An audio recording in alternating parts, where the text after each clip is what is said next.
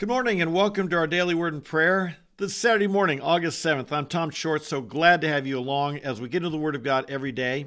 If this is your first time, a special welcome to you, and I hope you will subscribe, hit the notify, leave a comment, let us know where you're from. I always like to know that. And if you're coming back day by day, God bless you. We trust that as we get in the Word of God, as we get a word of encouragement, inspiration, instruction, edification, day after day after day, changes our life. We don't think once a week is enough.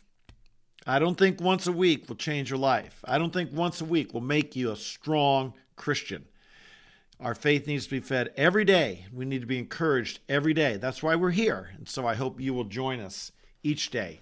It's Saturday, and on Saturdays I like to read a story from my book called Taking It to Their Turf, and which is a collection of stories of evangelistic encounters out on the campus that we can learn from, each one of us, and they're meant to encourage and inspire us. And so this one is called Just One More, and it talks about the importance of listening to the Holy Spirit. Are you ready?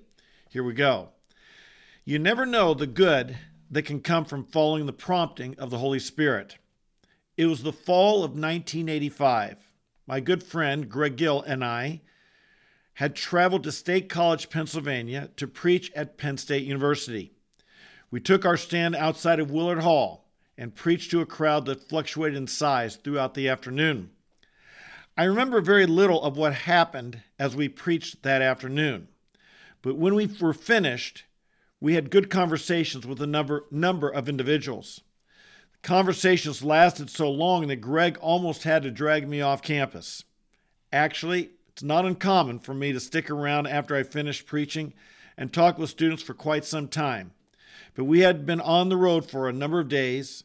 We were both eager to get home and see our kids before they went to bed that night. We gathered our materials and had begun to leave when a young lady caught my eye.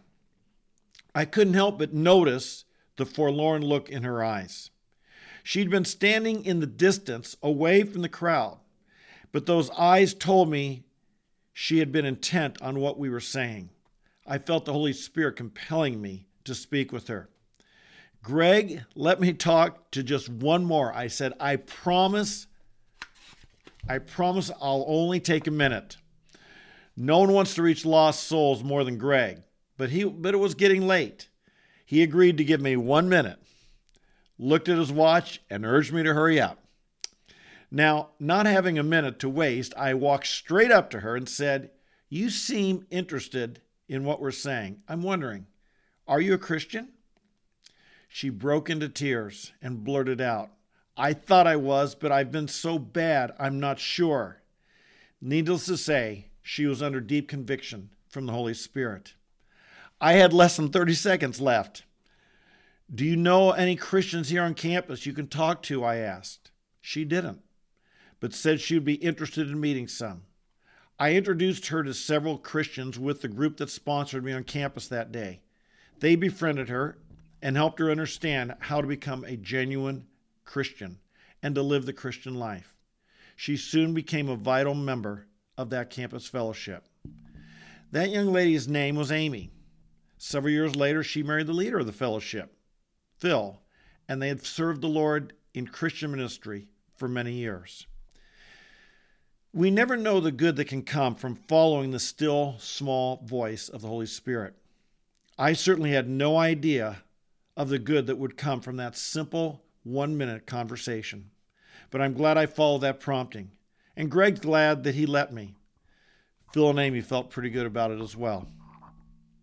How do you know if that quiet voice is from the Holy Spirit or not? I figure that the Spirit will never lead me to do something bad, and the devil will never tempt me to do something good. Of course, good and bad must be defined by God's Word.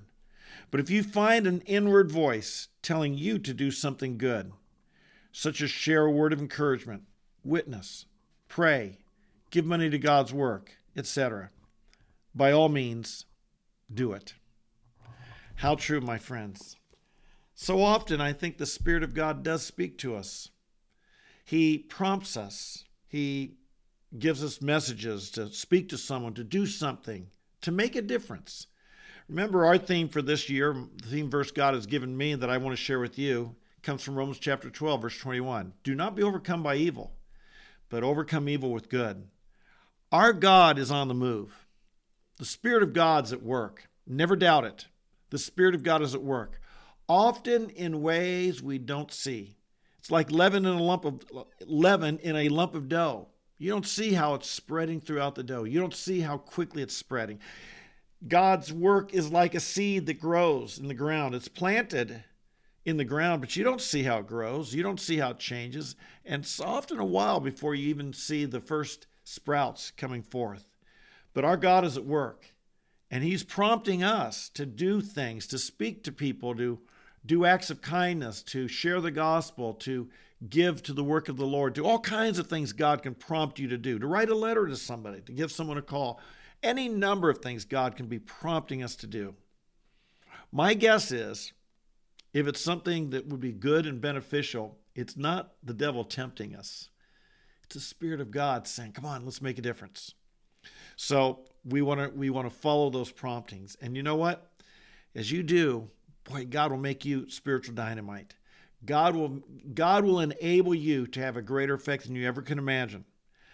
A girl Amy that I introduced to someone who led her to Christ that day. Boy, she became a fruitful young lady, and her and her husband have had a lifetime of ministry. That was 36 years ago. What a difference that afternoon made. And you can make a difference as well. Father in heaven, we thank you that your Holy Spirit lives within us. And we thank you the Spirit of God can guide us into fruitful ministry. I pray, Father, that we would develop a sensitivity to hearing your Spirit. Help us believe, Lord, that you're at work around us.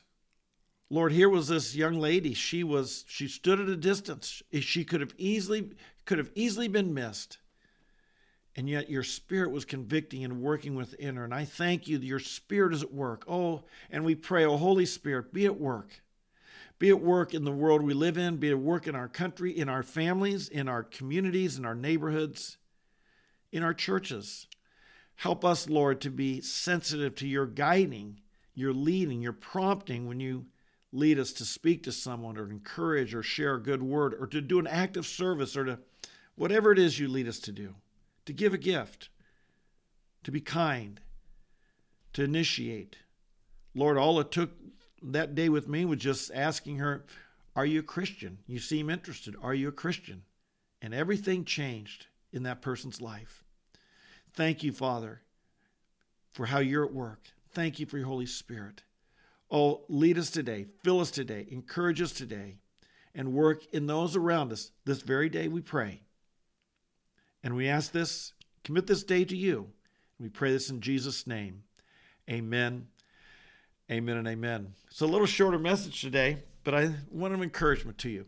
If you've not gotten a copy of my book, you ought to get it. I know if you're here every Saturday, you'll hear most of the stories. But write us. You can write me at tom@tomthepreacher.com, and I'll be glad to send you a copy. If you go to our website and want to leave a donation, and if you've never left one before, if it's your first time, we'll send you a free copy. Or if you go to the website and leave a donation and ask for one, we just want to get the book out. We think it's a source of encouragement. If you've got some friends you'd like to give one to, let me know, and I'll tell you how you can get them extra cheap to give to some friends. But anyway, let's get the message out. Let's encourage people. Let's motivate people. Let's inspire people as we serve the Lord. Okay. It's Saturday, so you have a great day. Tomorrow, I hope you make it to church and your fellowship, and you're fed there and encouraging others as well. You have a great day. Walk in the Spirit today. Be filled with the joy of the Lord. Remember, that's your strength.